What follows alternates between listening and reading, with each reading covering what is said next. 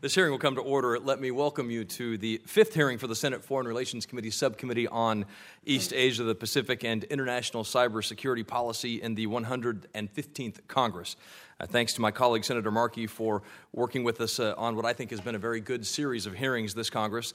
It's the fourth hearing this year in the subcommittee that is specifically dedicated to building out various aspects of U.S. policy, challenges, and opportunities in Asia, from security threats to economic engagement to human rights. President Trump has just concluded a landmark visit to the region, the longest by a U.S. president in over 25 years.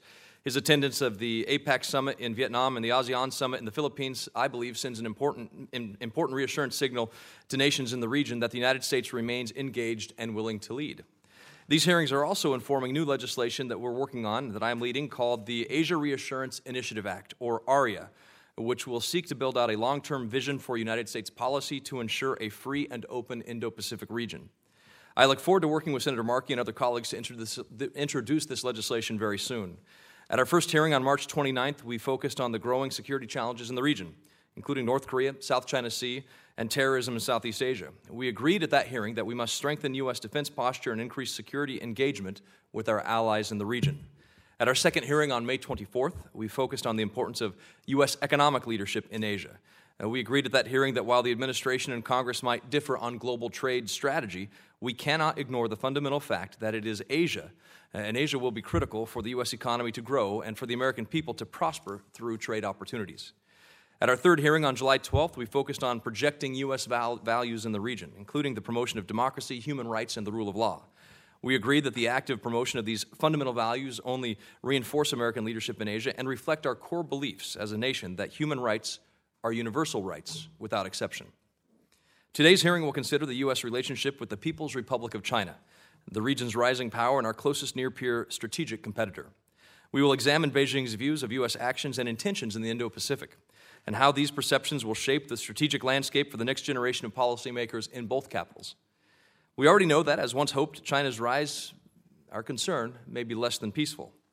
Economic growth and the emergence of a middle class has not tempered the Communist Party's hegemonic and nationalist impulses, including the recent destabilizing actions in the East and South China Seas, continued belligerence toward Taiwan, and the bullying of China's neighbor, South Korea.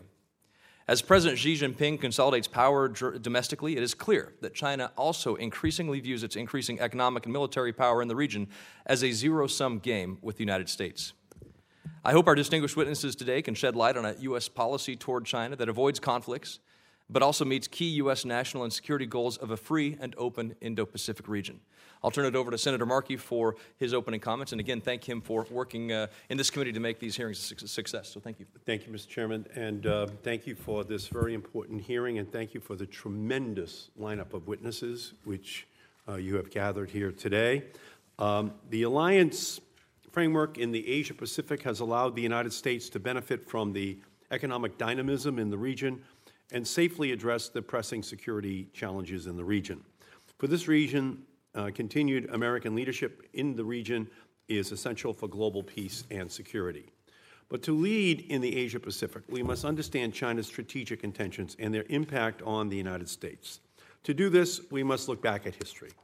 Out of the ashes of World War II, the United States led a broad effort to create a new global system, one that would not only promote U.S. interests but also benefit the entire world, one that would reduce the likelihood of devastating global conflict while helping those around the world prosper, and one that would uphold respect for national sovereignty and freedom from coercion. The system's ability to overcome the unique characteristics of the Asia-Pacific has proved its staying power. Long-standing American security alliances have deterred threats and helped establish a balance of power. Through American development programs and institutions like the World Bank and the International Monetary Fund, the United States helped unleash unprecedented economic growth and stabilize a fragile Asia-Pacific, all the while promoting democracy, human rights, and the rule of law in the region, core values for all people. China particularly benefited tremendously from this system. With a stable security environment and access to global markets, China's economy has grown to $9.5 trillion, a 15-fold increase over the past 30 years, lifting 800 million of its citizens out of poverty.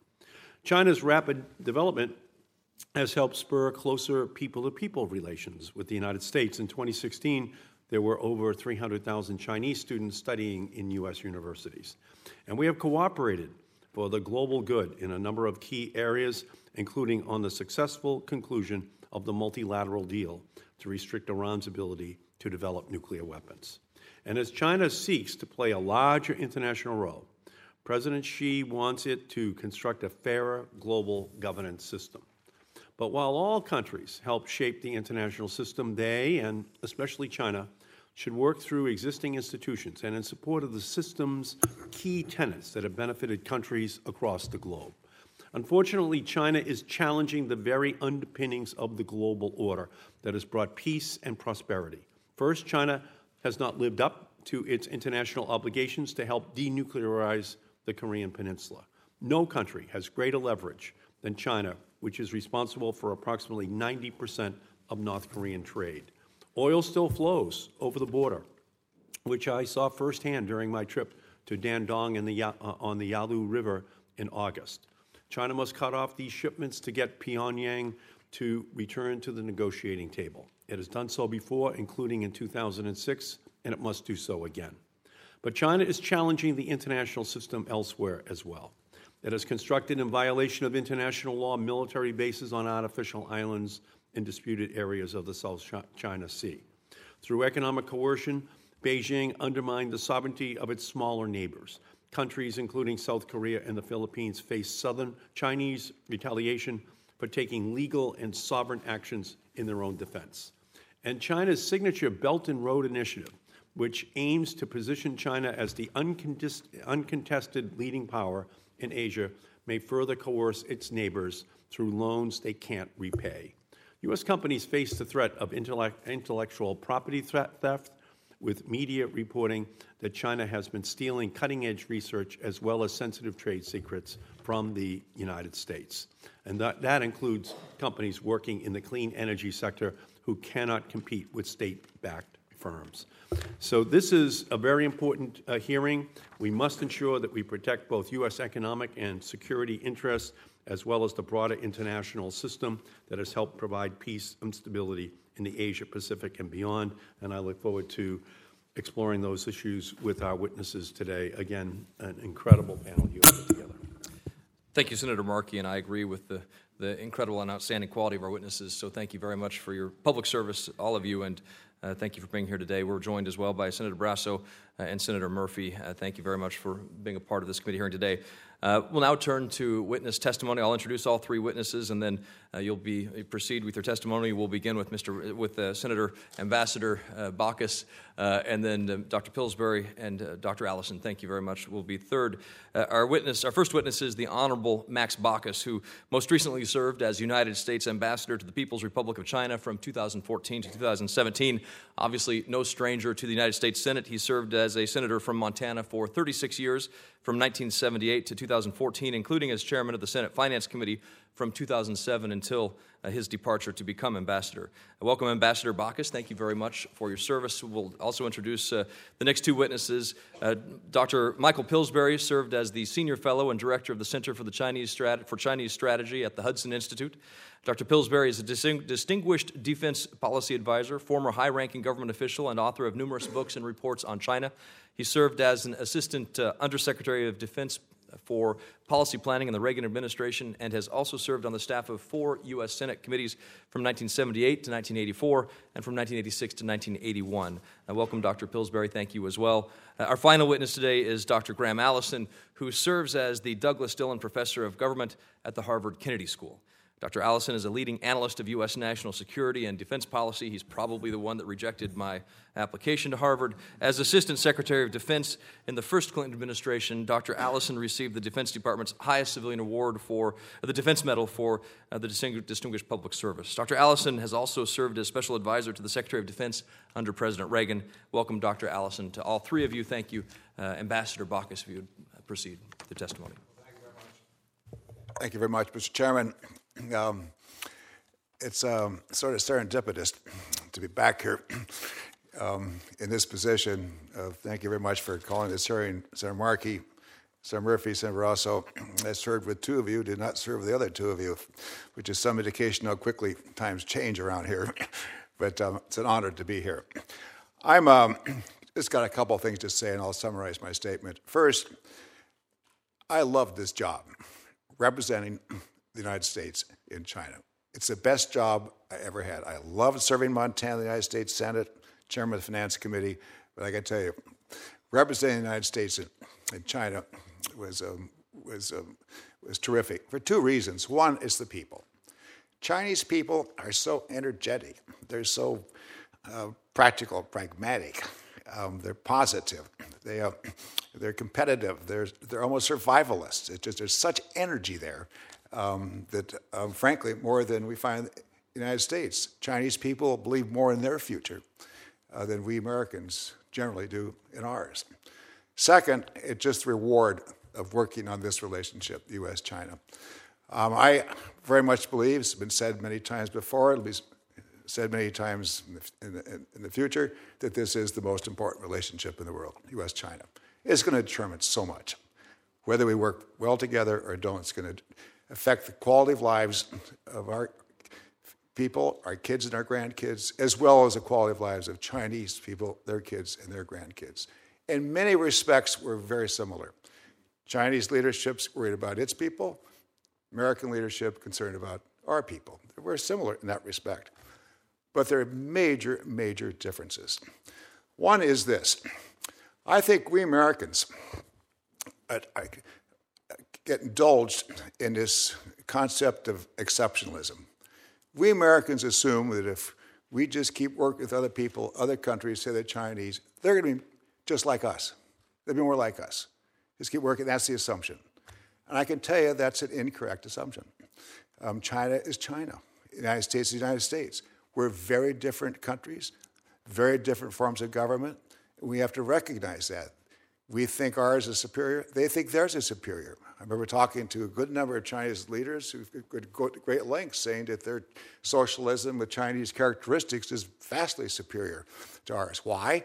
Well, look in one of your statements how far China's come in the last 30, 40 years, saying to me, and they believe, that they could never have progressed as quickly, as far under capitalism, under democracy. It never would have happened.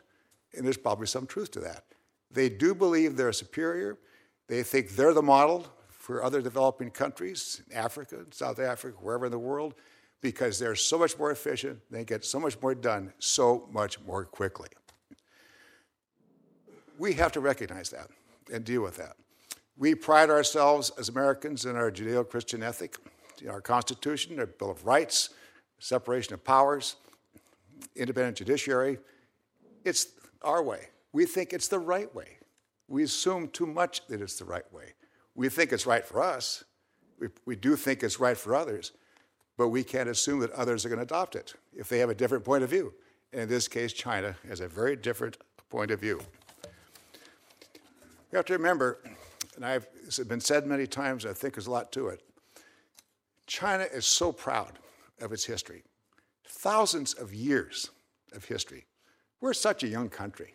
We're only 240, 50 years. That's all we are. There are thousands of years. And the Middle Kingdom was the center of the universe, for thousands of years. They would ask people to come and pay tribute, not to trade with them, just pay tribute, to kowtow to the emperors of the Middle Kingdom, and not do deals. Just other countries would be subservient to them. Don't forget, about 1830, 32% of the world GDP was in China, was Chinese. American that year is about 2%. They were 32%. Look at what's changed during the Industrial Revolution, and then China subsequently went inward. They now think, after 200 years of humiliation, controlled by the Japanese, French, Americans, Brits, and so forth, then now their time has come. Their time has come to regain their rightful position as, if not the world leader, at least a major leader in the world. And it's very difficult to know how far that's going to go. I was in Beijing just a couple of weeks ago. I was surprised to learn from a number of Chinese who believe that, gee, you Americans, you pursued the Monroe Doctrine in 1823.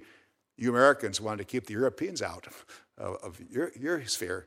Well, we Chinese, it's our turn now. Well, why do you shouldn't interfere with what we're doing. It's basically they're trying to set up a duality where China controls this part of the world. They want the United States to control this part of the world. Of course, that's never going to work. Times have changed so much, but that's a lot of their thinking right now as they try to figure out what makes best sense for them. China is, remember this, is authoritarian. One-party rule. The party is everything. It's involved in all parts of Chinese society. 19th Party Congress enhanced President Xi's power, but also very much enhanced the role of the party in Chinese society. Xi's thought is embedded in the Constitution. So if you question President Xi, you're not questioning him, you're questioning the party, because his thoughts is in the Constitution. It's a very, very major change. They're doing this in part, the party is to maintain control.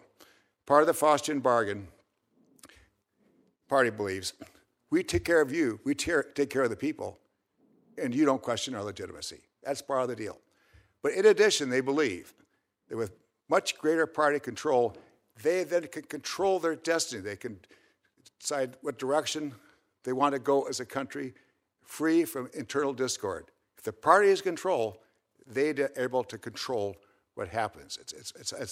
It came through in spades to me just the last couple of weeks when I was over there talking to some Chinese officials. This became crystallized for me in November 2014. President Obama was visiting President Xi at a summit meeting there in Zhongnanhai. And President Xi, you could tell, he was worried about American involvement in Hong Kong, thinking we Americans are fomenting unrest in Hong Kong. President Obama said, oh no, we don't do that. But he did say, you've got to remember that human rights is very much in our DNA. It's in our Constitution, our Declaration of Independence, the Bill of Rights. So when members of Congress stand up on behalf of human rights in Hong Kong, you got to remember, that's the American DNA. He also said, well, it's in my DNA too. President Xi then responded by saying, talking about the role of emperors in China. And emperors in Chinese history take care of the people. And if people are happy, they can stay in power. He said the role of the party now is to take care of the people. It even trumps human rights, he said. It's all is taking care of the people, irrespective of human rights and anything else. So he believes, and the government believes, they can keep people happy or income's rising, address air pollution, water pollution, food safety, more health care. People will be happy, and then they'll stay in power. And they can do what they think makes sense for them, tapping into the strong nationalism that occurs in that country. So the question is, what do we do? What do we do about all this? Number one, I believe, and this is kind of a fanciful recommendation, if we could load up a 747 full of members of Congress, members of the executive branch, media, business people, fly over to China, go around China for a couple of weeks, go to different provinces, talk to the party secretaries, talk to business people, Chinese business people, American business people doing business in China. Seeing is believing, we know that. 80% of life is showing up. If more members of Congress and more American officials spend a lot more time in China, tasting it, feeling it, smelling it, know what it is, it's going to make a huge, huge difference. There's just too much abstract thinking about China, not enough concrete, because we're just not there enough. Second, we all know that China thinks long term. China is strategic. They've kind of got a plan. It's opaque, it's behind closed doors, but it's a plan. We Americans are just so ad hoc in our decision making. It is embarrassing. During the last 3 years, and I was there, I was part of many discussions, administration, what do we do about this? What do we do about that? It was all reactive. It was all reactive. There is no paradigm. There is no structure. There is no plan that the various parts could potentially be part of. We need to do, it's very hard in our form of government to develop a longer-term plan. Congress, people come and go, presidents do. It's very hard. But I think we have to try. We have to do whatever we can to develop a longer strategic plan. And I think the Senate Foreign Relations Committee can play a very, good role here by having lots of hearings on various aspects of China and keep it up every year so there's a history built up and there's a record, and so this is institutionalized if we work on this question. Number 3, you got to stand up to China. You got to stand up to them. It's don't forget, we are process-oriented, we Americans. We're kind of the arbiters. It's kind of neutral. It's similar, the analogy is when you're treading water, you're sinking. You know, we don't have a real aggressive plan. We don't want to take advantage of other people. We don't want them to take advantage of us, but we don't have a plan that is more far-reaching. One can put one's finger on, it's tangible, and get a sense of. China does. They've got their plan, and it's more action-oriented. It's more proactive. We don't do that as Americans. But we got to stand up to them. And because if we don't, they'll just keep going. They'll just keep going until finally somebody stands up to them. I want to mention very briefly 2 instances where we did stand up and it really worked. There's several, but I'll just mention 2. We're quite concerned, obviously, about the island buildup in the South China Sea. We watched with great frustration as China, one step at a time, it's part of the Chinese, similar to the Chinese board game of Weiqi. We play chess in the West, they play Go and Weiqi in the East. And they just want salami slicing a step at a time, and pretty soon the game's over because you've just surrounded your opponent. You just won. That's just the way it is. That's what they did in the South China Sea. Until President Xi came over one day. It was just before a summit, and President Obama proudly said to President Xi, "Don't go there." He's talking about the Scarborough Shoal, just outside the Philippines. He said, if you occupy Scarborough Shoal, there'll be immense consequences. You will rue the day that you did this. I'm not telling you what the consequences will be, but advise you, don't do it. They stopped. They didn't do it. There are other examples, but you have to stand up. In my judgment, not with tweets, not publicly, not with name-calling, but privately, and show, because you thought through with your strategic plan, that you mean it. And you have to game it out. They'll retaliate. We'll have to figure out what our counter is, back and forth, but they have to see that we really mean it. And many times in my experience, when we do stand up, but you got to stand up, you got to know you're standing up, they'll say, okay, I guess can't quite go there. So that's just my basic prescription. Spend a lot more time in China, understand it, develop a plan, and just be firm. These Chinese people are wonderful. It's great potential here for our 2 countries. And I forgot one more final point here. It's part of the last point is speaking truth to power. After a while, at all the meetings I had, would ask questions. I'd interrupt the interlocutor who was reading from his talking points. Just ask questions, break in, mid-sentence, give me an example of that, explain more fully. They liked it. You got to speak truth to power. And second, I did this very frequently. I think Professor Allison will appreciate this. At many, many meetings, I just ask the Thucydides trap question. I'd say, look, your GDP is doubling every 10 years. Your military spending is doubling 5 or 6 years. We look at the trend line, and what are we to think? We Americans, we Westerners. It's not only what you say, it's what you do. What are your actions to show that you really want to work with us so we can avoid the trap? I'd ask that question constantly. They'd always listen. They wouldn't respond, but they listened. And my judgment is we have to keep asking that question of the Chinese and of ourselves, because rising, established, things are going to change. And it's another reason for those longer-term strategic hearings, which I recommend this committee pursue at great length, because I think it's really key. And thank you very much, and I apologize for speaking over my allotted time. Thanks, Ambassador. Thank you very much. Yeah, no, thank you, Ambassador. And I know several of you have family members here, so thank you for joining us as well. Dr. Pillsbury. Thank you. I want to agree with all 3 of Senator Baucus's recommendations, although I'm not sure we should put all of the Congress on 1747 at the same time. More knowledge of China, a deeper role, a bigger role for the Senate Foreign Relations Committee. and the Senate in general. And number 3, standing up to China. Let me go back to Senator Markey's opening statement. The Senate Foreign Relations Committee, by its visits and by its legislation, and here I want to specifically praise Senator John Barrasso for being one of the co-sponsors of the legislation introduced last week to strengthen CFIUS.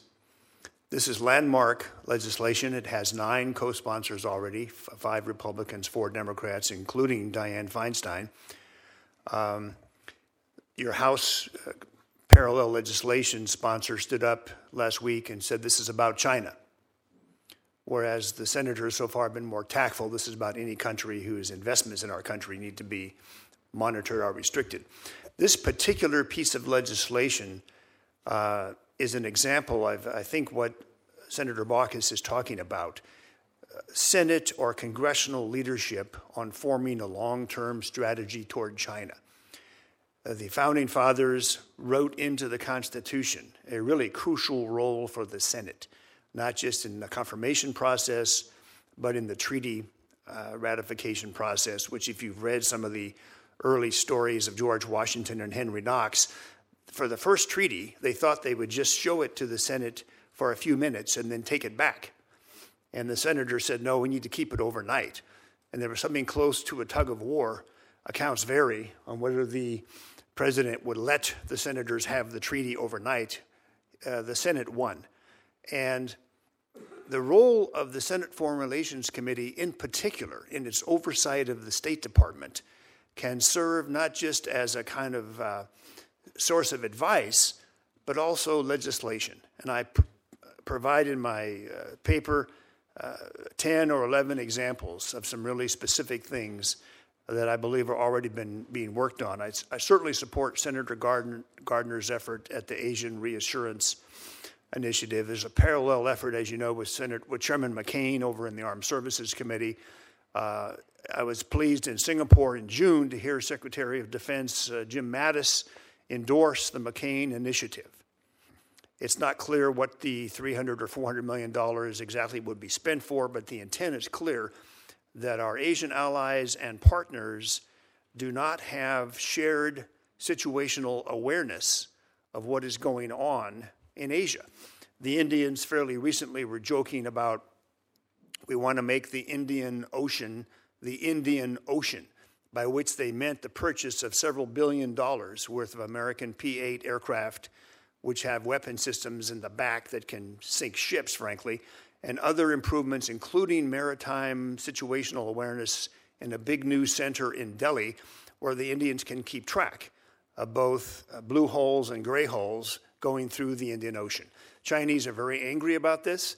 They have criticized the Obama administration for its effort to, as they say, boost India to a higher rank order in comprehensive power than the Chinese believe India deserves. So I think it's a very good thing that Chairman Gardner mentioned the Indo-Pac region and this new concept, which we've now heard more than 50 times by members of the Trump administration, including the president himself on his trip, a free and open Indo-Pacific region. The Chinese have already attacked this. They don't like it. It's probably an example of what Senator Baucus mentioned, standing up to China. Because frankly, there's quite a long list of Chinese initiatives to which the United States has not responded. One of them is the Belt and Road Initiative that Senator Markey mentioned. I completely agree with him that they're offering low-interest loans to countries that can't afford it. We're already faced with the example of Sri Lanka, which fell behind in its payments, and then was the subject of coercion that if you transfer the main port here in Sri Lanka to Chinese control, we'll forgive the debt. The Sri Lankans did it. The similar operation has occurred recently with the, assuming the control, financially at least, of the main port of Greece, Piraeus, and then asking the Greeks to interfere and block European Union human rights action. So we're beginning to see just through the media what the Belt and Road Initiative may mean. However, the only statesman in the world who stood up to it yet is Prime Minister Modi, who he and his team have been quite outspoken, partly because the Belt and Road Initiative includes violation of Indian sovereign claims. But the United States government up till now and this is a 5-year-old initiative if you count the early part of it, has been silent. We sent our National Security Council staff senior director for East Asia to the Belt and Road Summit, who said something positive about American companies, but he neither opposed nor supported the Belt and Road Initiative. There are several others. One is the new model of great power relations that in many ways anticipates Professor Allison's excellent book. The new model of great power relations has been proposed by President Xi. He's described it as a personal signature initiative. A gentleman named Wang Huning, who's now on the Standing Committee of the Politburo, is the scholar allegedly who thought it up. We've had no answer to it. Susan Rice, John Kerry, President Obama, all three have said we should explore it or try to see what it means, but have not endorsed it. Neither did President Trump on this trip. Frankly, if you ask the Chinese, and I agree with Senator Baucus about how energetic they are, if you say, what is the new model of great power relations? They say, well, it replaces the old model. And what is the old model? Well, it's the main theme of Graham Allison's Destined for War. In the old model, the rising power either starts a war with the hegemon or the hegemon starts a war with the rising power. So you would think, who could be against the new model? But then it turns out the new model doesn't explain who a great power is, whether India, the European Union, or Japan qualify, or it's just a G2 bilateral arrangement. It doesn't explain whether the use of force would ever be justified by the United States. It sounds in some ways as if the new model of great power relations, if we would agree to it, is saying we will not come to the defense of any ally in the region against China. So the Senate has yet to speak on those two Chinese initiatives, and there are several others. One is the Asia for the Asians concept, where our embassy asked to be at least an observer down in Shanghai to go to this confidence building conference. And we were told, no, you can be an observer, but when we say Asia for the Asians, we don't include the United States. There's another vague concept, what I personally love, called the community of common destiny. This was repeated several times in President Xi's 3.5-hour speech. No one quite knows what the community of common destiny is, but Senator Baucus mentioned the old tribute system, and there's some reason to believe that that is really what it is. It's reactivating common destiny led by China. And that lets me mention my agreement with Professor Allison and Lee Guan Yu. Your first set of 4 or 5 questions for the hearing asked about Chinese intentions, and there's really no better answer than what Lee Guan Yu gave. I see if I can get the exact quote here. It is China's intention to be the greatest power in the world. Now, we used to take that with complacency because of what was called the China collapse theory, that they are going to fall apart. They have no chance to be the greatest power in the world. That book came out, The Coming Collapse of China, in 2002. 15 years later, China's GDP has not only doubled, it's almost tripled. So the China collapse theory, which Graham Allison essentially attacks in his book, and I attack in my book, essentially is no longer credible in my view. They have problems, but they know what to do about those problems. So just to list in closing the 10 steps that I think are under consideration. You may think this is trivial, but we've sued China more than any other country in the World Trade Organization in Geneva. The experts tell me we could have sued China and should a great deal more times, but there's a limit on the number of lawyers on the Department of Justice payroll for designing and crafting the often very complex lawsuits so that the suit succeeds in Geneva. Number 2, the comprehensive CFIUS reform.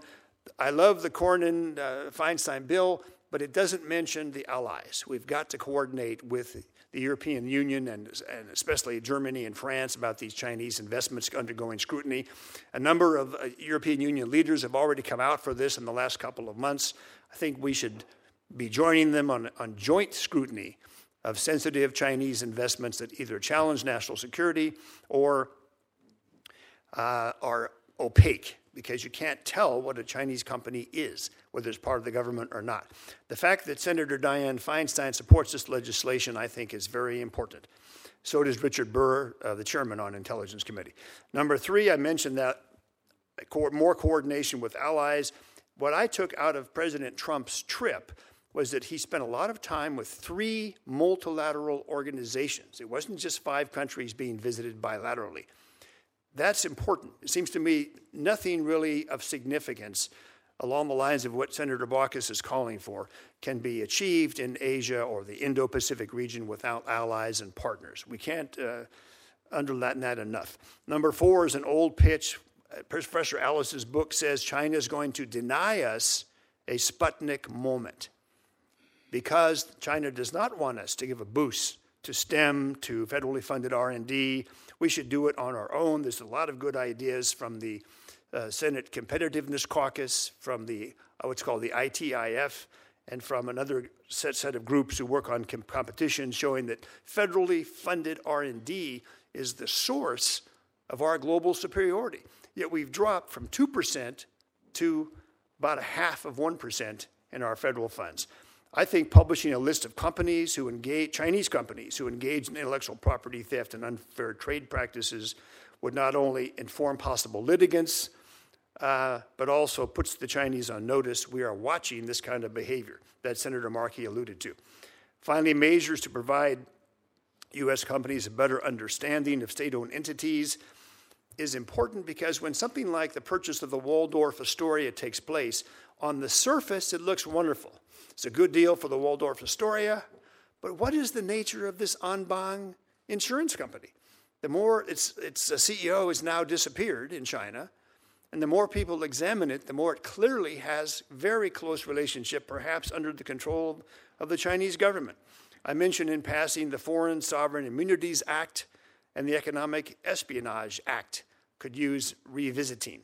As you know, when a state-owned company in China is active here and is sued, you would think a judge would say, well, if we can't attach those assets because you don't really have any presence, we can attach another state-owned company. The judges have been saying the Foreign Sovereign Immunities Act is unclear. The Economic Espionage Act, if you go to the DOJ website for last year, it makes you want to cry. Almost 100 cases of sensitive U.S. trade and national security information disappearing. And frankly, just to give you one of the most dramatic examples, a gentleman is now doing 7 years in prison because he fell in love with a Chinese woman. The judge at his sentencing, Senator Baucus, the judge at the sentencing said, you fell in love with this woman, you lost control. I'm only giving you 7 years because you didn't really harm the United States. You didn't intend to. Well, what had he done? The FBI and DOJ have put up the details. He had a document called highly classified document called the DoD Strategy for China. Despite Professor Allison criticizing the government that we have no strategy, apparently we did. It's published in 2012, and 2 years later, apparently he's in the hands of the Chinese. That's not all. There's quite a long list of documents that he either gave Miss Lee or were around in his home while she was there. It's well worth reading the DOJ website. You may think, what can be more boring than that? But the cases are dramatic. Finally, another thing we haven't responded to as a government is the new Made in China 2025 plan, which on its face is a violation of the WTO. You simply can't say we will have government procurement in China to dominate 10 sectors in violation of the WTO, and they're close to saying that. Finally, something I sort of brought up as one of my 12 recommendations in my own book. We've never done an inventory of all the U.S. government-funded activities for the last 40 years to help China. Some of it's quite stunning. The National Science Foundation, if you go to its website to apply for a grant, and they, by the way, Graham, they have them in political science, too. You get a bonus if you have a Chinese partner. We have almost 100 agreements with various scientific agencies in China to provide scientific discoveries immediately to China. And they've been known in a rather cheeky way to complain to the embassy in Beijing, hey, we read about this new gene editing device. You haven't transferred it to us yet. and tweak the NSF or the Embassy Minister Counselor for Science and Technology.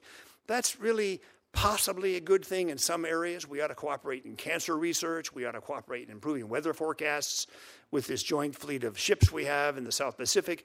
But I think the Senate should know the total inventory of these programs, none of which has been blessed with legislative approval. In many cases, you find weird programs where someone discovered prairie grass roots can be made deeper and save a massive area of the country. The relevant government department simply transferred it to China. There's no sense of competitiveness with the Chinese, in very sharp contrast to Senator Baucus's invocation of their competitive attitudes. And finally, the intelligence efforts. The FBI asks every year for more money for Chinese industrial espionage, in particular cyber theft as well. The FBI deserves a real incentive for what they've done so far, but they say more needs to be done. And part of the reason is, again, back to what Senator Baucus opened up with, Chinese exceptionalism. They seem to have a very different concept of espionage than we do, and than the Soviets did. Not official cover agents in embassies, going to cocktail parties and trying to recruit agents. On the contrary, something very different that operates not out of embassies, but out of almost anywhere else. And that's very expensive to cover. But if this list I mentioned of the recent cases last year is any guide, we're under real challenge from a Chinese collection system that takes your breath away. Thank you. Thank you, Dr. Pillsbury. We're joined by Senator Kaine. Professor Allison, please proceed. So thank you very much. It's a great honor to appear with the distinguished colleagues, and I find much in what they've said to agree with. Let me commend you and the committee for trying to investigate this topic, because I don't think there's a more important topic for the U.S. today. So I'll try to summarize my points briefly. They basically come out of this book that I've recently published called Destined for War, Can America and China Escape Thucydides' Trap? And I think copies of the book were delivered to your offices previously. So I'll try to make it as 6 or 7 propositions. First, the U.S. now faces a rising China that today constitutes a full-spectrum rival. So the notion of we're not going to have peer competitors, that was then. This is now. Never before has a country risen so far, so fast, on so many different dimensions. Ambassador Baucus and I were talking. He said, you know, he's been gone for 6 months, and he goes back and is shocked again. So I try in the first chapter of the book to give you a shock that just sort of says, behold the rise of China. I quote Václav Havel, the former Czech president. Things have happened so fast, we haven't yet had time to be astonished. So I think you should look at the evidence, and it's just overwhelming. And then I think you should go and look with your own eyes. Secondly, we should recognize the structural stress that occurs when a rising power threatens to displace a ruling power. This dangerous dynamic I call Thucydides' trap. And Thucydides had this idea about 2,500 years ago. It's a big idea. So when a rising power threatens to displace a ruling power, in general, poop happens. So in the book, I look at the last 500 years. I find 16 cases in which this phenomenon occurred. 12 of them ended in war, 4 of them in not war. So the proposition or a claim that says war between US and China is inevitable would be wrong on the evidence, but to say that the odds are not good would be correct. Third proposition, in this dangerous dynamic, the primary source of risk is not that the rising power decides, I'm big, I'm strong, it's time for me to fight you. And it's not generally the case that the ruling power decides you're getting so big for your britches, I better fight you now, because tomorrow you're going to be even stronger. Instead, what happens is in this dangerous dynamic, a third party's action becomes a provocation to which one or the other primary competitors feels obliged to respond, to which then the other feels obliged to respond, and you get a cascade that drags people to a place where neither want to be. So ask yourself, how in the world could the assassination of a relatively minor archduke in June of 1914 have created a conflagration that burned down the whole of Europe? I mean, I have a good chapter on this in my book. It's a subject I studied when I was in college. I still cannot tell you the answer. Still makes no sense. Nobody wanted war. When they had thought about what a war would mean, they knew it would be catastrophic. At the end of the war, every one of the principal actors had lost what he cared about most. So if they'd been given a chance for a do-over, nobody would have chosen what he did. But the emperor in Vienna did, thinking, I need to hold together my empire into the war. He's gone. His empire's gone. Russian Tsar is backing the Serbs because they're Orthodox. He's been overthrown by the Bolsheviks. He's gone. Kaiser is backing his only ally in Vienna. He's gone. France, bled of its youth for a whole generation. Society never recovers as a great player. And Britain, which has been a creditor for 100 years, is turned into a debtor on a slow slide to decline. So you don't have to have people that want war. What can happen is an external event.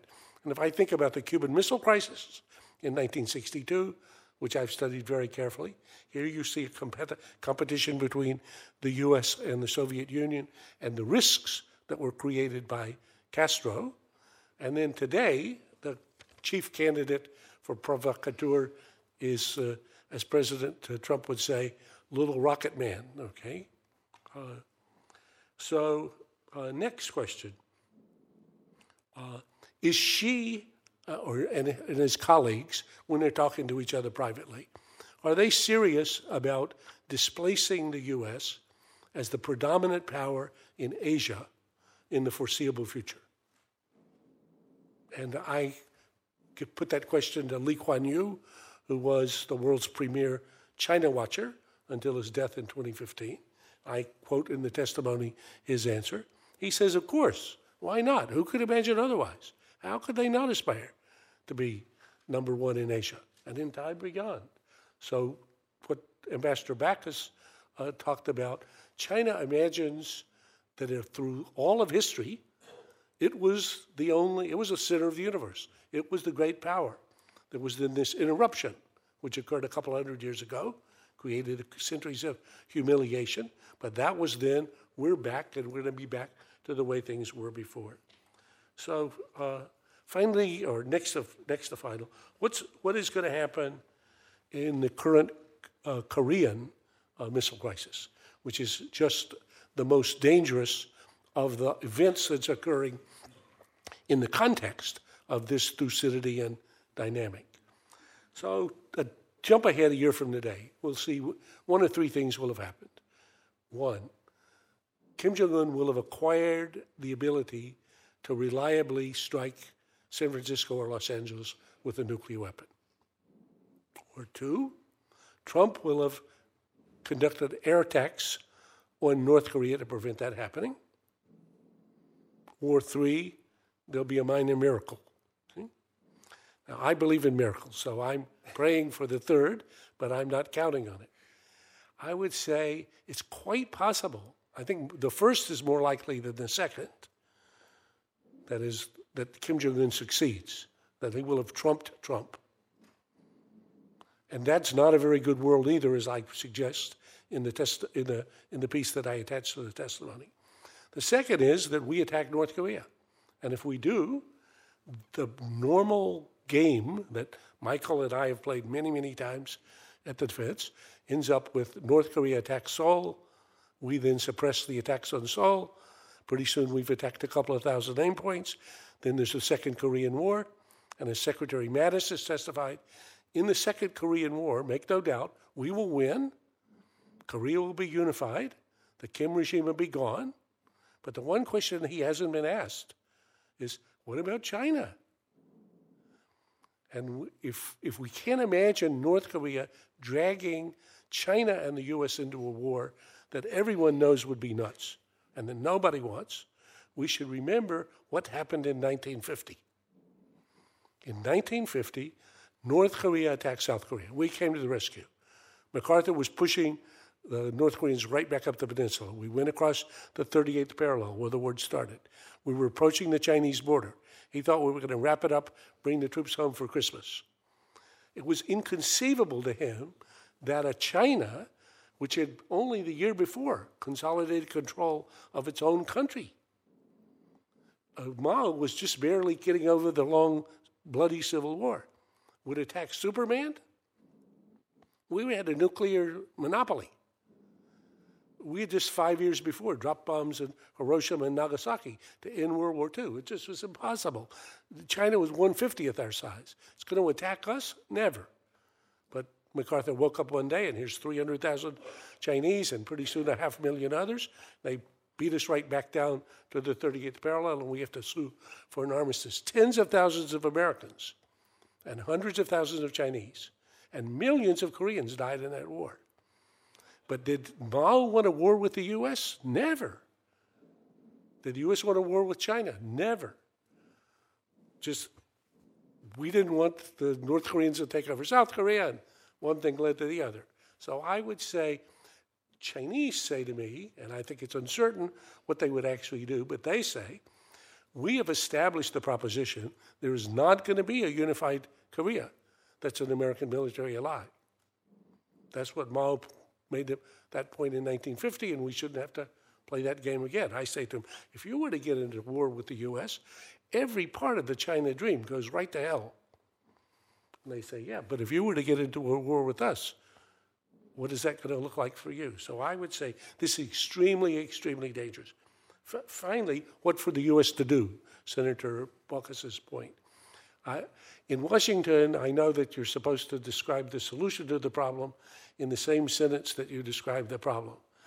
I think that's one of the problems, okay? So this is not a fixable Washington problem. This is a condition, like a chronic condition, that we're going to have to cope with for as far as we can see. A rising China, a ruling U.S., the stress and strain that comes in that circumstance. And what I do say in the book, in the conclusion, is we need to get the diagnosis right first. So the medical idea that diagnosis precedes prescription is a very good insight. I try to get the diagnosis right in the book. That's the purpose of it. In the conclusion, I say, well, if the diagnosis is correct, what then is required? So if we're facing conditions of extreme danger, then we have to be smarter. We have to be more imaginative. We have to be more adaptive. And I would say in this current situation, business as usual, which is what I think we've seen for the last 20 years, Republican and Democrats, more or less, will likely produce history as usual. So my hope is Santayana's line about only those who fail to study history are condemned to repeat it. And I think what I would hope we do now, what I think the Foreign Relations Committee can play a key role in doing, is starting stimulating imagination beyond the orthodoxy of the current situation. In the conclusion of the book, I give you something way to the left of anything anybody ever heard of in Washington that might make sense. I'm not advocating it. And something way to the right of anything that you've heard in the current debate. And not because I'm subscribing to either of these, but simply to say we haven't opened up the space for the discussion and debate. And my optimism about this is that if we go back to the invention of the strategy for the Cold War, that's breathtaking. I think most of us just haven't really looked at it and appreciated it. I have a description of it in the book. 1946, it's April, so a year after the war. Kennan writes back this famous long telegram, and he says, the Soviet Union is going to be a greater existential threat to the USA than the Nazis were. Truman says, who is this guy, and what in the world is he saying? This makes no sense. We just got exhausted in a war against first the Germans and the Japanese.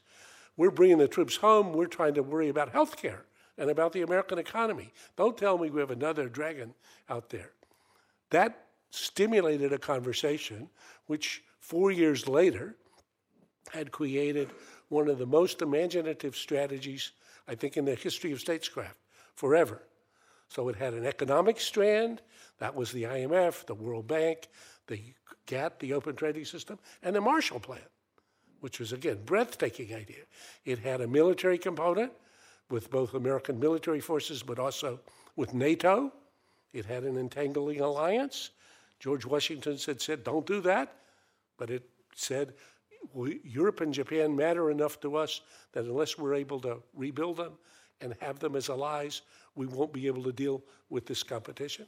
It had a political dimension. I mean, the whole thing is breathtaking. So the fact that we have done something like that before as a society would suggest that's not impossible, but I think that that's the challenge. Thank you, Professor Allison. You've all given us a great deal to think about. We'll go ahead and begin the questions you've given us. A number of questions. We'll probably have some questions for the record to follow up with, if that's all right with you, give you some homework. In your testimony, both verbally as well as in the written testimony, Professor Allison, you talk a little bit about this democratic peace hypothesis. And we've talked about how if we work with China to address human rights, if we work with China to address intellectual property, if we work with China to address reforms when it comes to different laws and respect of the rule of law, that they will eventually come around to our way. You've talked about how that's simply not going to be the case. If that's not the case, then how does the United States position itself in the region with other nations that obviously won't like that outcome either? What's the best result for us to position ourselves with allies in the region to counter that? Okay, thank you. It's a great question, and it actually relates to the point that Senator Baucus made before. So it's a little bit of a caricature, but only a little bit. That in 1991, when the Cold War ended and the Soviet Union disappeared, most of the strategic community, most of the Washington community, sort of took a victory lap and was in a stage of celebration. And there was a very famous book that was written by a brilliant scholar, Frank Fukuyama. It was called The End of History. And it declared that now democratic capitalism had swept the field and there would no longer be ideological competitors. And the theory of the case was the Soviet Union had gone bad because they were trying to run a command and control economy. Only market capitalism can make you rich. So everybody's going to adopt that, and as they get richer, they're going to have a middle class. And if they have a middle class, it's going to have more political participation, so it's going to become democratic. And then democratic societies, according to the democratic peace hypothesis, don't fight each other. And the kind of cartoon version of that was Tom Friedman's Golden Arch theory, in which two countries that have McDonald's Golden Arches can't fight each other. Okay. So we imagined China was going to become like us. But I have a chapter in the book on Clash of Civilizations. I think Senator Baucus captured the point just right. The Chinese think they were Chinese before we ever arrived. They think they have a civilization that has its own view of the way things work. They think that the emperor or a system, I call Xi Jinping, now that he's been reelected but without a successor, the new emperor of China, that basically the emperor, through the party, which are the reach of the Leninist mandarins, the way the mandarins used to give the reach of the emperor, are going to lead the society. And if you look at the work plan that she laid out last week, it's got the party leading the economy, the party leading the military, the party leading the society, the party leading the internet, the party. So they believe that a small group of people who are going to be, quote, more virtuous, that's part of what the anti-corruption campaign about, are going to lead their society, and they're going to demonstrate that they can deliver more of what people want than we do. Another one of the shockers for people who thought, oh, well, they're really going to come around to our way, was in the 19th Party Congress in Beijing last week and the week before. They said, before they've never talked about a China model. They've always said, we don't have a model, We just do for ourselves. We're a poor developing country. They said, I think we do have a model. I think we have a model of how, if you want to get rich fast, this is the way to go. And this way is an authoritarian way that's contrary to our view. This is a view that says the citizens have obligations more than our view that they have freedoms and rights. This is a view that says we're going to control the whole information system, so we both know what you're saying and what you're thinking. We can keep track of you. And we're going to exploit our situation to the maximum extent that we can get away with. So I think we should recognize we have a serious peer competitor who has a different image of how they want to rule their world inside China and how they want to behave in their region. And I think that's what makes the competition there. Therefore, because we're not going to give up who we are, being democratic or being concerned about. Our Constitution says all human beings are endowed by the Creator with unalienable rights. So we're not about to change, that set of views, and they're not, I think, about to change their views. If I could quickly get an answer from you, the three of you, actually, on the president's visit to Asia, how would you portray the success or the outcome of the president's Asia visit, Dr. Pillsbury? Well, I call it a success in the sense that I call it a success. I'll yell out in a loud voice in the sense that it lays the foundation for future trips. There's a number of themes he brought up bilaterally that you actually will find in these very detailed bilateral agreements issued at each stop. For example, the one on the Philippines actually has a section on human rights. In each one of these agreements, there's a discussion of security cooperation, arms sales, specific things. I noticed the press doesn't cover any of those agreements, but if you put them together, it's almost 50 pages of the beginnings of an Asia-Pacific or an Indo-Pacific strategy. I'm talking about the bilateral agreements that the president issued at each stop. Secondly, he started some broad themes that we can integrate better than before, possibly security and trade and economics. If you notice the team with him in the meeting with President Xi, you saw Bob Lighthizer sitting there from USTR. That's unusual.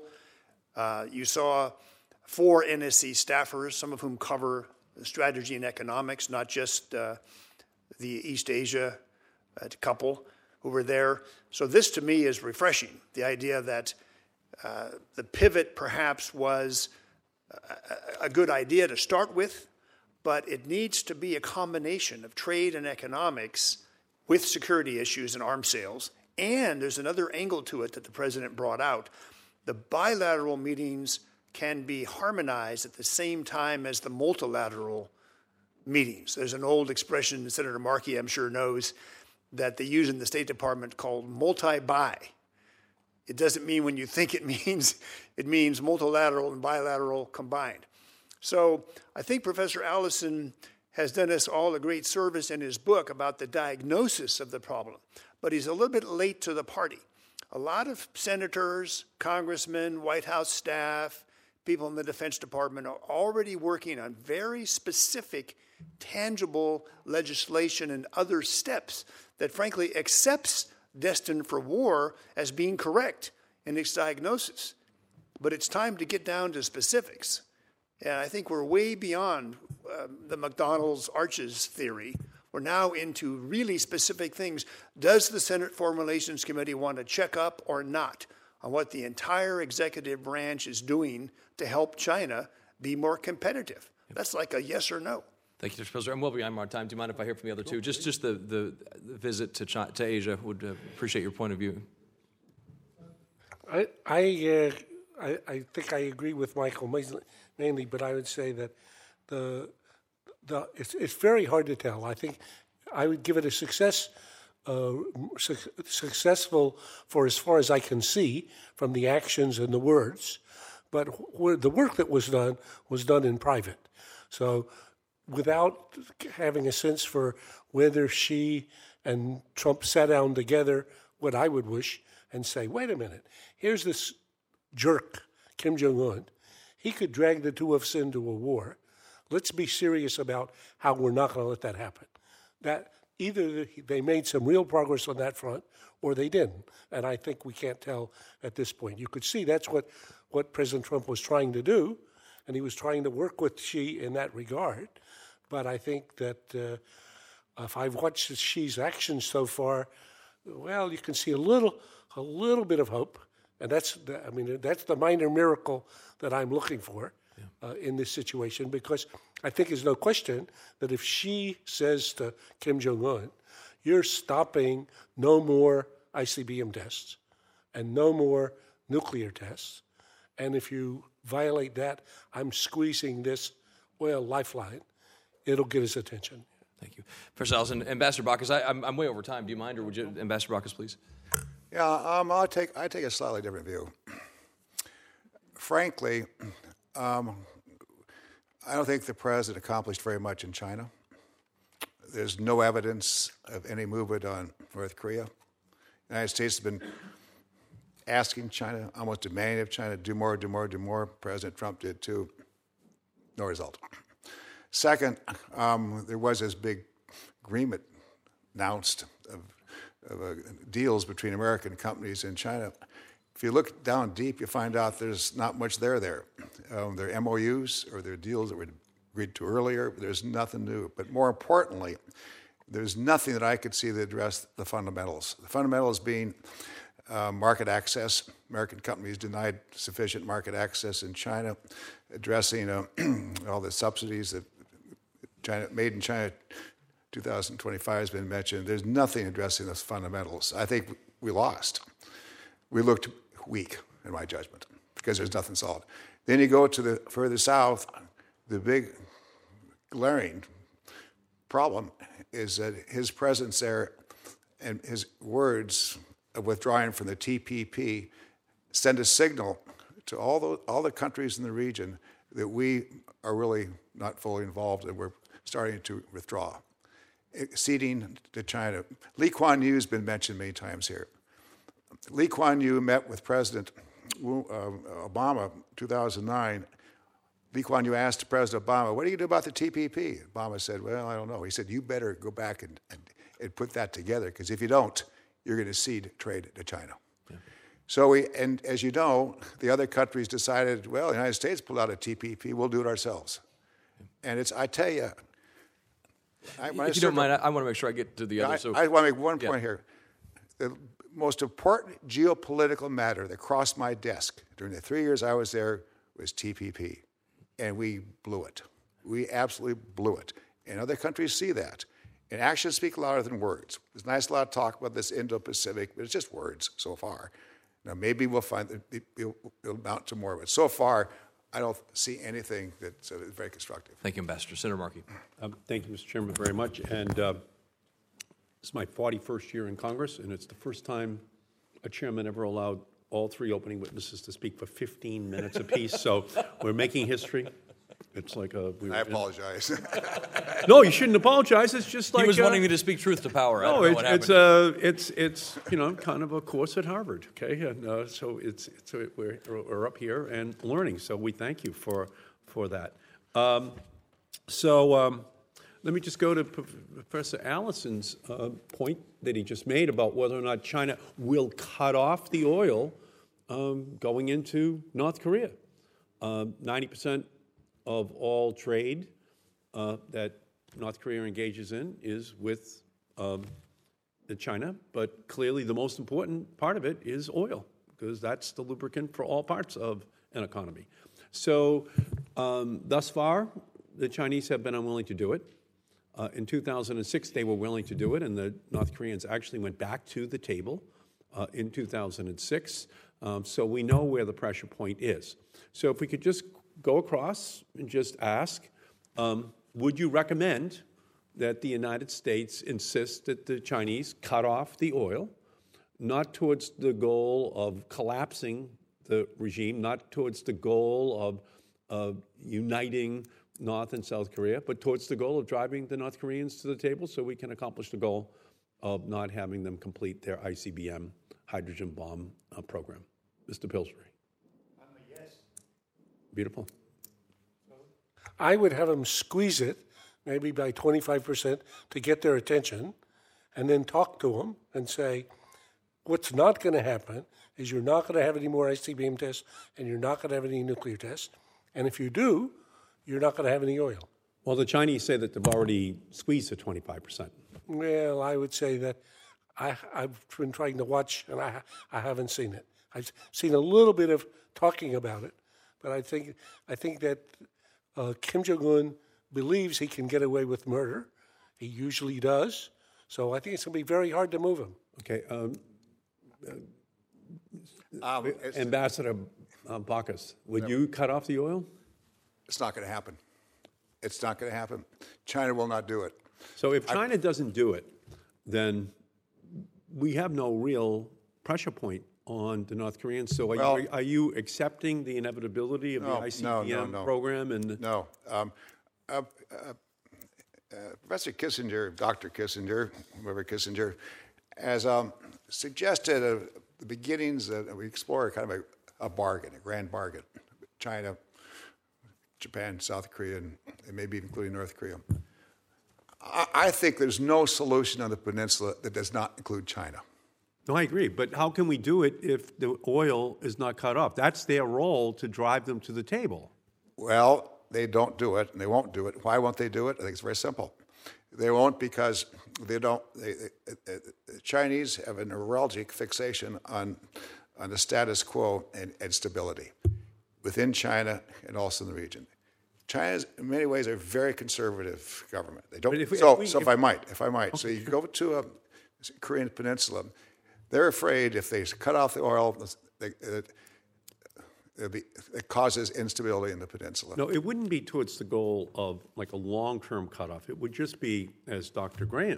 Allison is saying, towards the goal of just saying, you know, as anyone who's ever been put in a headlock, it's just, you know, say uncle, right? It's not towards killing it. It's killing someone. It's just towards give up. Okay, stop this fight. Let's just resolve it. So if we just did it on a temporary basis, would that be? I'm just giving my own personal opinion. Yeah. It won't work. It won't work.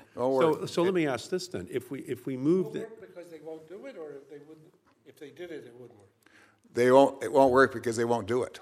Because they won't do it. So the option then becomes, unfortunately, we had a hearing in this room this morning on what General McMaster has been talking about, which is a preventive nuclear war that the United States might have to engage in, which would then have us using our military in order to strike the nuclear sites inside of North Korea. And then that gets back to Dr. Allison's point, going back to 1950, where the Chinese then entered into the fight. So I'm just going to read here something from the Global Times, which is a Chinese state-owned publication on August 10th of this year. This is what they articulated. The government position stated that if the United States and South Korea carry out strikes and try to overthrow the North Korean regime, China will prevent them from doing so. But that China would make clear that if North Korea launches missiles that threatens U.S. soil first and the U.S. retaliates, China will stay neutral. So that then goes to the question of us attacking the North Koreans and the Chinese saying, if that's the case, we're getting in because we're not going to allow the U.S. to establish hegemony. Right, I know the editor of the Global Times. I've met many times with him. You got to understand. And I'm sorry to mean it that way. No, please. The Global Times, he's provocative. He likes to put stuff out there, and he's somewhat speaking for the government, somewhat not. There's lots of different. So you don't think if we did strike in North Korea militarily, that the Chinese would side? I think they would. They would find a way to get into the peninsula themselves so they can control the peninsula. They would, yeah. And do you agree with that? I do. Dr. Allison? Oh, sorry. I do, and I think that, therefore, to be clear, what I would, my prayer for the Minder miracle would be that at the meetings, private meetings, between President Trump and Xi recently, they sat down and said, wait a minute, this guy could drag us into a war. We don't want a war. That would be crazy. So we need to figure out what are the terms that we can live with, that we can go to him and say simply, that's it. And I think that that's it would be you're getting a stop for a year of any ICBM tests and any nuclear weapons tests.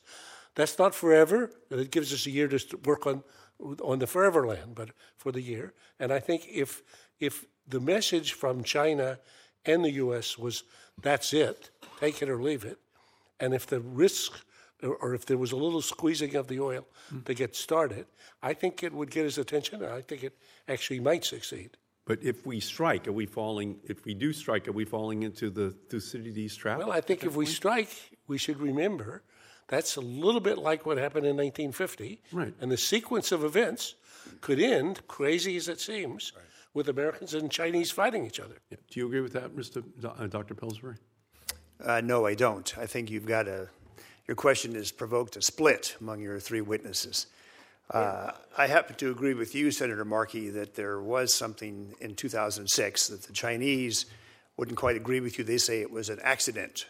Somehow there was a one-day cutoff in the oil pipeline, and somehow the six-party talks, as you said, resumed. I think it would be a mistake to strike nuclear sites and missile sites in North Korea without consultation with the Chinese. A Chinese professor has already written an op-ed piece that China and the U.S. should initiate contingency planning about military strikes against North Korea. That's not the Global Times editor, Mr. Hu. That's a distinguished professor in Beijing. Other Chinese have been writing about the need to unload North Korea as an ally. So there's been a debate over the last 2 or 3 years about what to do about North Korea. I think we still have influence with them on steps that can be taken. And frankly, a sort of a total out-of-the-blue pipeline cutoff is not the way to go. The discussion of military options with the Chinese is a first step. So if I may. And there's a couple other steps involving Chinese banks, Chinese parts, the various ways that in an underground manner, China supports the weapons program in North Korea. These can be squeezed. There's another whole area I'm sure you know about, which is what you might call the royal family financing in Pyongyang. No, and again, Senator Gardner and I have introduced legislation. Banco Delta Macau. Need I mention anything more? Yeah, no, we dealing with the financing, dealing with the cryptocurrency, dealing with the drug money, dealing with the slave wages, dealing with all of it. But at the top of it, and 90% of it is the oil. So that's kind of the binary choice here that China has. In other words, you're saying that there's a distinguished professor saying that we should coordinate, a potential military strike at some point, and that there should be coordination. And I guess what my perspective would be is that it would be much wiser to try to coordinate an economic strike against the North Koreans, that the Chinese understand is not meant to collapse the Kim regime, but only to put the pressure on that brings them to the table before we move to the second coordinated strategy that might include a military strike that the Chinese agree with. So it's just getting the sequencing correct so that we've exhausted the economic pressure that I don't think we have touched to the extent that we should thus far. Anyway, my time has expired, but I thank all of you so much for. Thank you, Senator Kane. Fascinating testimony. I'm Dr. Allison, since you distributed your book, I've really been grappling with the Thucydides question and thinking about it in the context of the United States' history at the beginning of the last century. So the U.S. economy became the largest economy in the world in the 1890s, and then the military probably became the most powerful when Roosevelt expanded the Navy, and certainly to the test in World War I. But another element of what became the American century was the United States grabbing onto a peacekeeping role. President Roosevelt brokered the end of the Russo-Japanese War and won the Nobel Peace Prize for that. And then President Wilson was an architect of the Treaty of Paris and the international institutions. So great nations are great peace builders. It wasn't just military power, and it wasn't just economic power. It was also a commitment to peace building. And China has an opportunity. I've now been in 2 hearings today where we're talking about the prospect of war on the Korean Peninsula. I got a kid in the military. It's not a particularly pleasant day for me to have to go to 2 hearings about this. But I'm a believer in miracles too. North Korea wants some things. It's not just a matter of what punishments can we put on them to cause them to give up nuclear ambitions, they want some things. They've wanted a peace deal to end the Korean War rather than just an armistice. And they've put that on the table before. Now, maybe that's just a fake request, but for a long time, they've wanted there to be a peace deal to end the Korean War so that they could have some guarantee that they would have an independent country and that the long-term goal wasn't a reunification and an absorption of their country into South Korea. China could be, in trying to broker some kind of a peace deal that would end North Korean nuclearization, would putting that issue on the table, a peace deal to end the Korean War that's now 7 years old, should that be on the table? I noticed China's reaction when the Nobels are given out to dissidents and artists that they don't like. They do not like that, But for a Chinese government to win a Nobel Peace Prize for brokering a very difficult peace deal, just like President Roosevelt did in 1905, I mean that would be a very different kind of a thing. So I'm in the miracle territory here, but I just want to say that thinking about North Korea just as what's the right punishment to put on them so they'll stop doing what they're doing. Look, they're trying to get nuclear weapons. I mean, there is if a horrid rationality, there is some rationality. We want to protect the regime.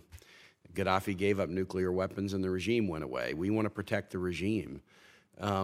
But there are some things they want, like a peace deal to end the war. Are those elements, if we think bigger and bigger picture about what the solution might be, might China, and you all know, you're experts in China and I'm not, but might China want to, as part of assuming this global leadership role, assume the leadership including in being a peacemaking nation, just like the United States did back at the turn of the 20th century?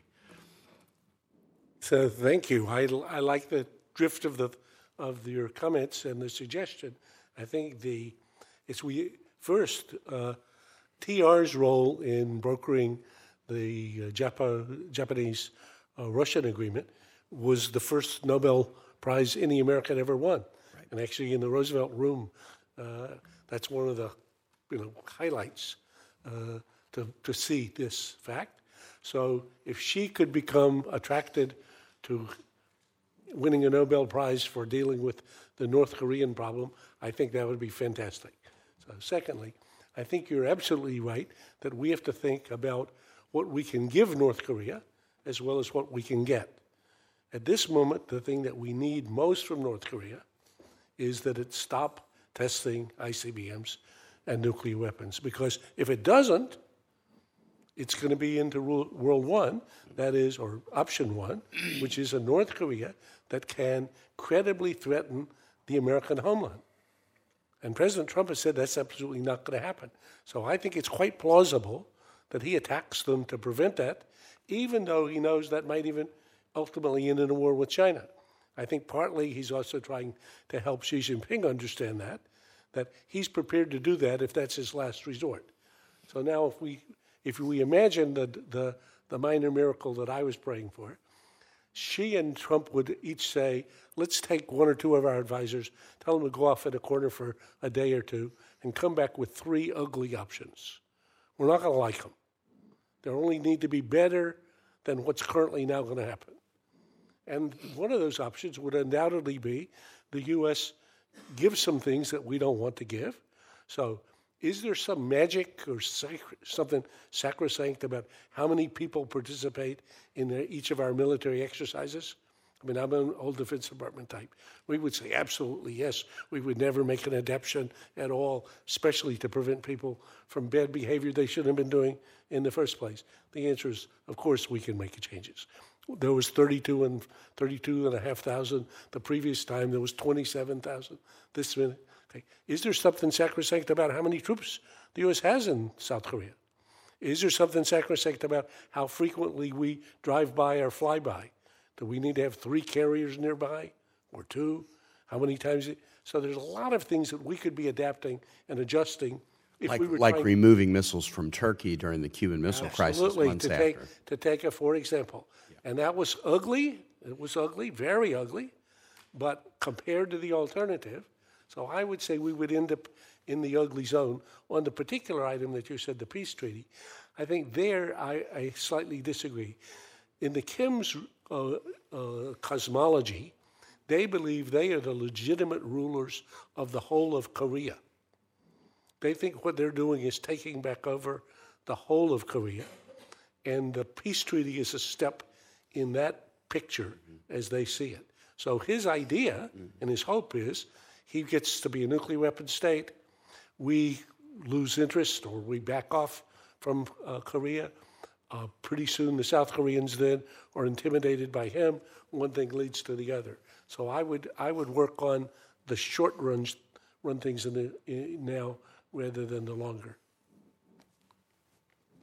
If I can jump in with about 60 seconds, I tend to agree far more with Professor Allison than Senator Baucus because of the book I wrote, which I failed today to bring and pass out free copies of. I wrote my book. He only charges for them, yes. Well, and Professor Allison gave a generous blurb on the back cover, which I don't know if he regrets or not. No, I like it. I tried to go through declassified documents to show that what you're raising and what Professor Allison essentially is agreeing has happened before because of the extraordinary high level of strategic cooperation between the United States and China, which often is not declassified for as long as 30 years.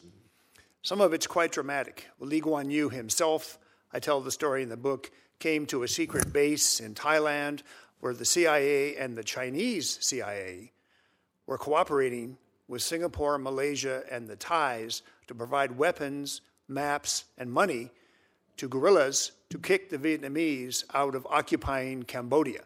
That was only disclosed more than 30 years later. That's pretty sensitive cooperation. I have several pages on our working with them on Afghanistan. Very, very close relationship on solving strategic problems. Dr. Kissinger did not allow to be declassified until the last couple of years, one of his most sensitive areas of cooperation with the Chinese, which began in 1973. So the precedent is there. I don't know if holding out a Nobel Peace Prize to President Xi Jinping could work, but it's the kind of thing that I suspect would appeal to his sense of greatness that came through in this 3.5-hour speech. So it could be, I don't claim ownership of the idea. This may be a new initiative you've announced today for how the U.S., China, I assume you mean North Korea and South Korea, all four would share in the prize. But of course, that involves Senator Baucus being wrong, that China would put oil cutoff on the table and start to do it. So we have to hope Senator Baucus is wrong in his forecast. I would just mind on the basic point. I think it's a creative idea. I'm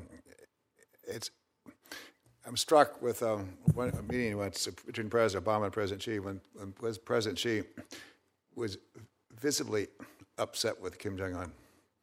And I've never, one time I've heard Xi, be with an edge in his voice, and clearly frustrated that he doesn't have more influence over Kim. And I think that's the case. There's a real tension there between Kim Jong-un and President Xi. However, as has been noted, there's more pride now. There's more feeling of potential greatness, if you will, on the part of President Xi. So I think that's an idea that he would find appealing. It's hard to know how that would play out because China is pretty conservative. That'd be a major step. It'd take a while for them to figure out how they do all that. That was not something they just announced without giving a lot of thought to it, running it through all the various channels in China that would be necessary to touch with. I think it's part of the approach. It's analogous to the approach that must be taken, namely, where we more seriously talk to China, and in an honest way. In my experience, our discussions with China on this issue have been very superficial. It's like two ships passing the night. So for the ships to meet, not collide, but to meet, there has to be a very thoughtful approach here, and it means a lot of shuttle diplomacy, probably, a lot of back and forth, lots of officials, to try to figure out, to try to develop more trust, more confidence in finding an agreement. And I think it will include a lot of the points that have been mentioned here. And there are many, many more that we haven't discussed that should be out on the table. And after a while, if they're all explored in good faith, and I think there would be in China too in good faith, although we have to deal with the opacity of that government. They just, we're open, they're not. We have no choice but to try, because the other alternatives so far are not working. Namely, military, I think, is out of the question. We don't want that. Second, the sanctions aren't achieving the desired result so far. That's not, I don't see any evidence that's going to really change very much.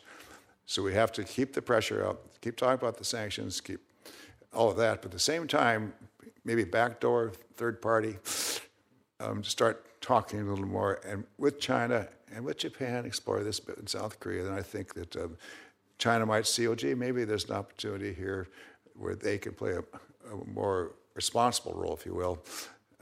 It's like Bob Zellick's point about, I forgot the phrase he used, but the main point being to be responsible as you rise and have more influence.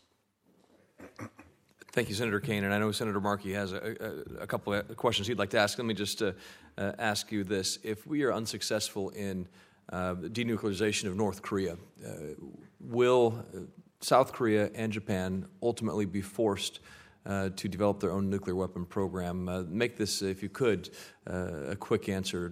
Mr. Pillsbury?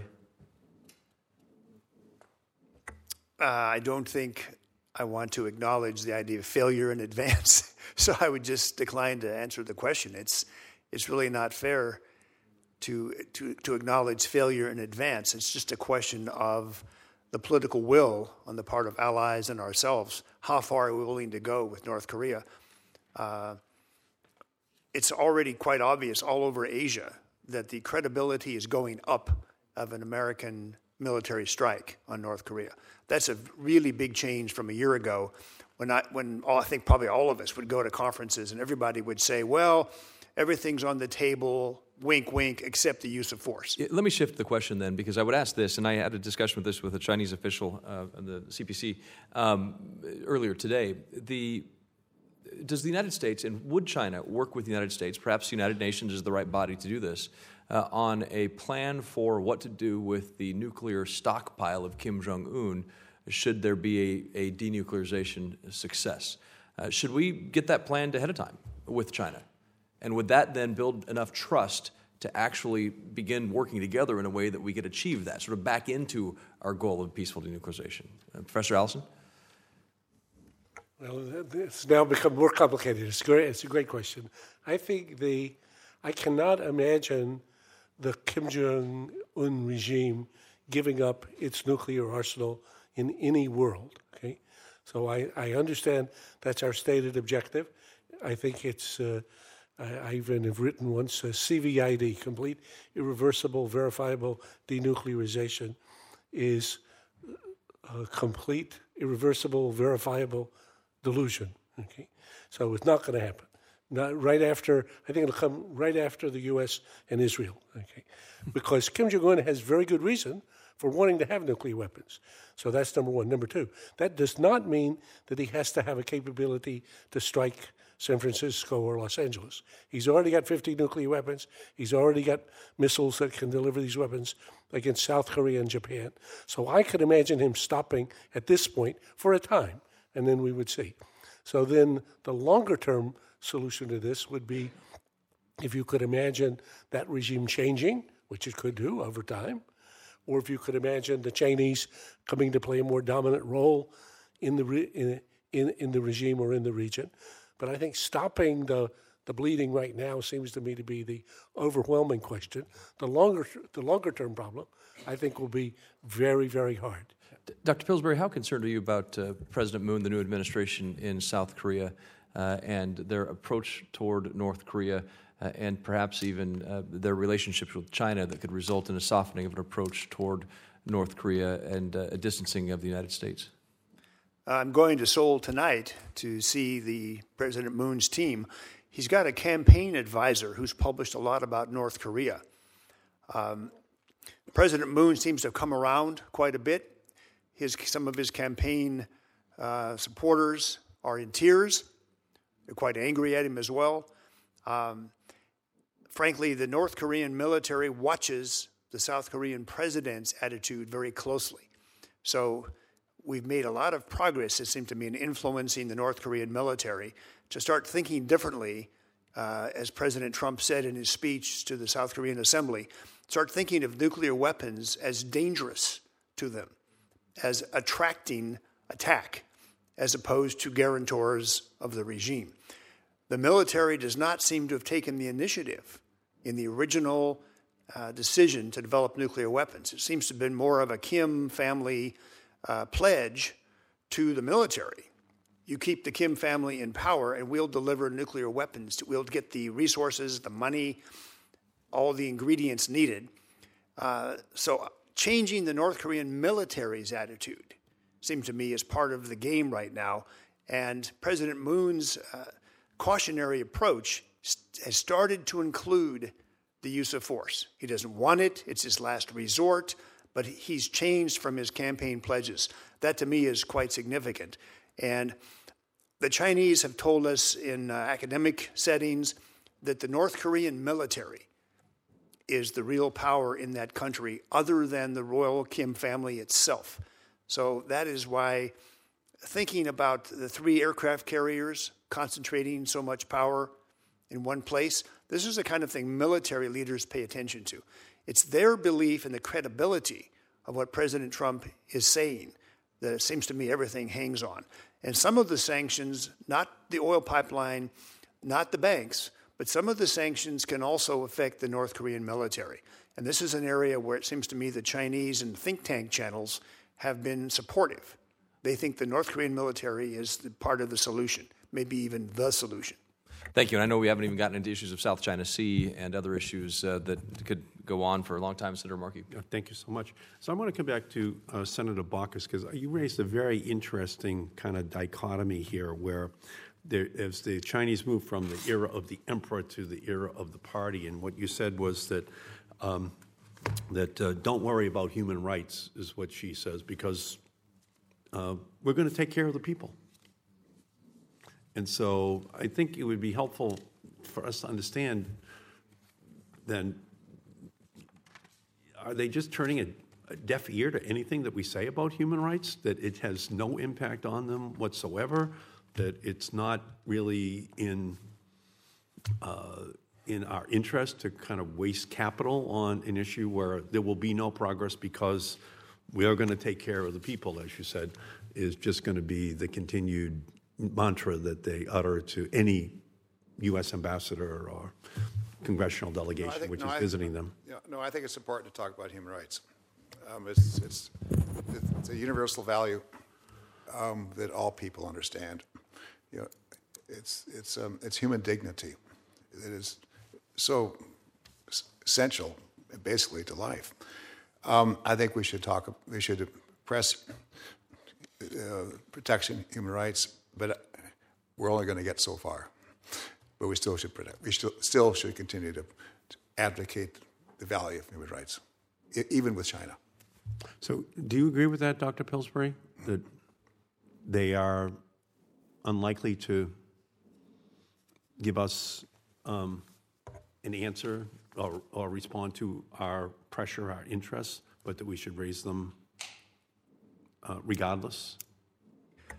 I agree in principle, but they've been extraordinarily sensitive to human rights issues that are raised at the presidential level about specific individuals. And so I was very pleased at this tremendous bipartisan cooperation going way back. It was Claiborne Pell, Joe Biden, Jesse Helms, and Orrin Hatch, if you can imagine such a combination, who supported the legislation to create Radio Free Asia and have human rights dissidents actually read their stories and address the issue, and then have phone-in telephone calls from China of people talking about specific human rights cases and violations. That, by the way, was the recipient, that legislation, President H.W. Bush and his Assistant Secretary of the time, Richard Solomon, told us they would veto it. They did not want Radio Free Asia. They didn't want broadcasts in Mandarin on human rights issues going into China. They were overcome. It passed. It's one of our best programs. And it's one of many ways that human rights issues can be brought up in addition to diplomatic dialogue.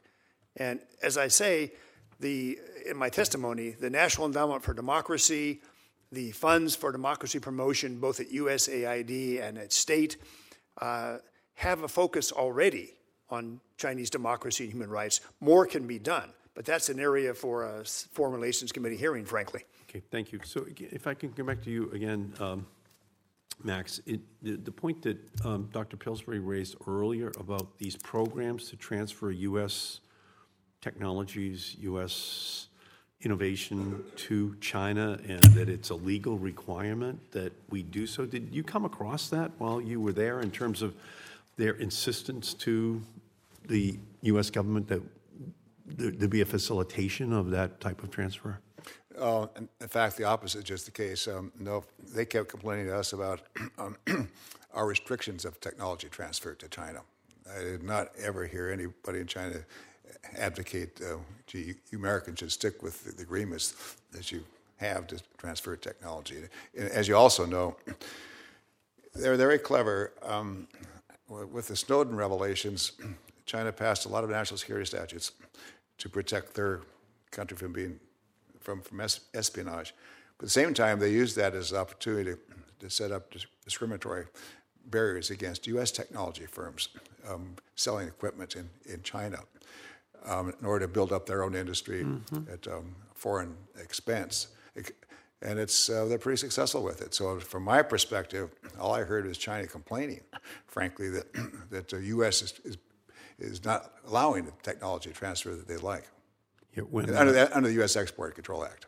Yeah, back in 1998, I traveled with Senator Baucus, John Dingell, and Jay Rockefeller as the congressional delegation with President Clinton on Air Force One for 10 days. We were in China we were in Shanghai and Xi'an and Hong Kong and Beijing. And I just went back in the last week of August, first to go up to the Yalu River, the border between Dandong and North Korea, the transfer of goods. The bridge of no return? Yeah, the bridge. And but then I went over to Shanghai, and you are right, Max. It was non-recognizable just from 1998, just completely, built up in a way that that was non-recognizable from that city that I visited back then. So, it's a it was eye-opening then to see it on the rise, but now it's just absolutely incredible. And maybe I would just ask this one final question, because we had a hearing, and maybe one of you knows the answer to this, but we had a hearing, and we had the dean of the University of Maryland Graduate School testify, Robert Orr. So he testified here about the global green grid, which China is now proposing, first starting with it going into the adjoining countries to China, but then expanding beyond that, which is just a high concept in terms of their insinuation of their government planning into kind of the fundamental part of each economy, the grid, but using renewable energy. So can any of you speak to that question, if you're familiar with it at all?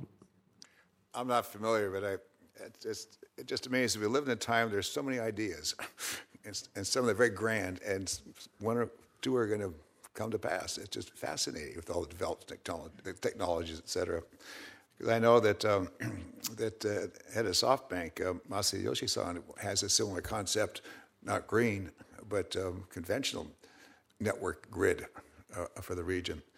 But I also smile a little bit because I visited one province there, and it's lots of solar panels, lots of wind power. And the party secretary of the province was so happy, but he was unhappy too. Why? Because the coal industry had such a near lock on the purchase of power that the coal industry, were still able to preempt renewables. That is, renewable was so interruptible that the province could not sell enough of their wind power to the grid as they really wanted to. So it's going to take time. I hear a lot about the green renewable, and it'd be great if it develops, but realistically, it's slow. Can I jump in for a second? It comes out of an initiative that I praise in my book, The 100-Year Marathon. It dates back to the Reagan administration, where the United States decided, we have an environmental protection agency. Some people don't like it. Some people do. We need to create one in China. And there was an outreach to find partners. They acknowledge us sometimes in speeches. But the shift of China away from coal, away from cars, a whole series of green initiatives date to this group of people who were identified. Later, they became, in one case, minister. They give cabinet rank to their EPA now. And it's an example of an American success story, which George Shultz talks about in terms of empowering or building the capacity inside China sometimes is the problem. They will agree with us rhetorically on something, but they can't actually do it. Something similar happened in the non-proliferation area. They would say, yes, we're against nuclear proliferation, we're against exporting advanced weapons, but we knew they couldn't keep track of what they were doing. So U.S. money, the U.S. Embassy, helped them create an export enforcement system. This is way back before Ambassador Baucus. But we've gone a little bit too far in so much cooperation that, frankly, I don't think was brought to the attention of the ambassador. It's so routine now. I saw a briefing last year, National Science Foundation, transferring advanced manufacturing techniques to the Chinese Ministry of Science and Technology. It's done in a routine way because of all of these agreements, so nobody would bother the ambassador, whereas he would definitely hear from the Chinese about, you're not selling us high-tech equipment, and what about this restriction? That's what I'm calling for a hearing on, all this cooperation. Okay, great. What an all-star panel. Thanks. If I might just you got to take your hat off to China, too, in renewables, in the sense that China will have more electric vehicles produced than any other country soon. They're electrifying so many of their cities with EVs. And when you're in Beijing, they're not combustible scooters; they're all electric.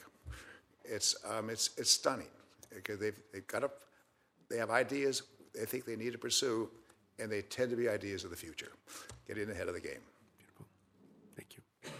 Thank you to all of you for your time and testimony today. I truly appreciate the opportunity to have this important dialogue and conversation as we inform our legislative and work toward our legislative goal of creating long-term policies, the United States toward Asia.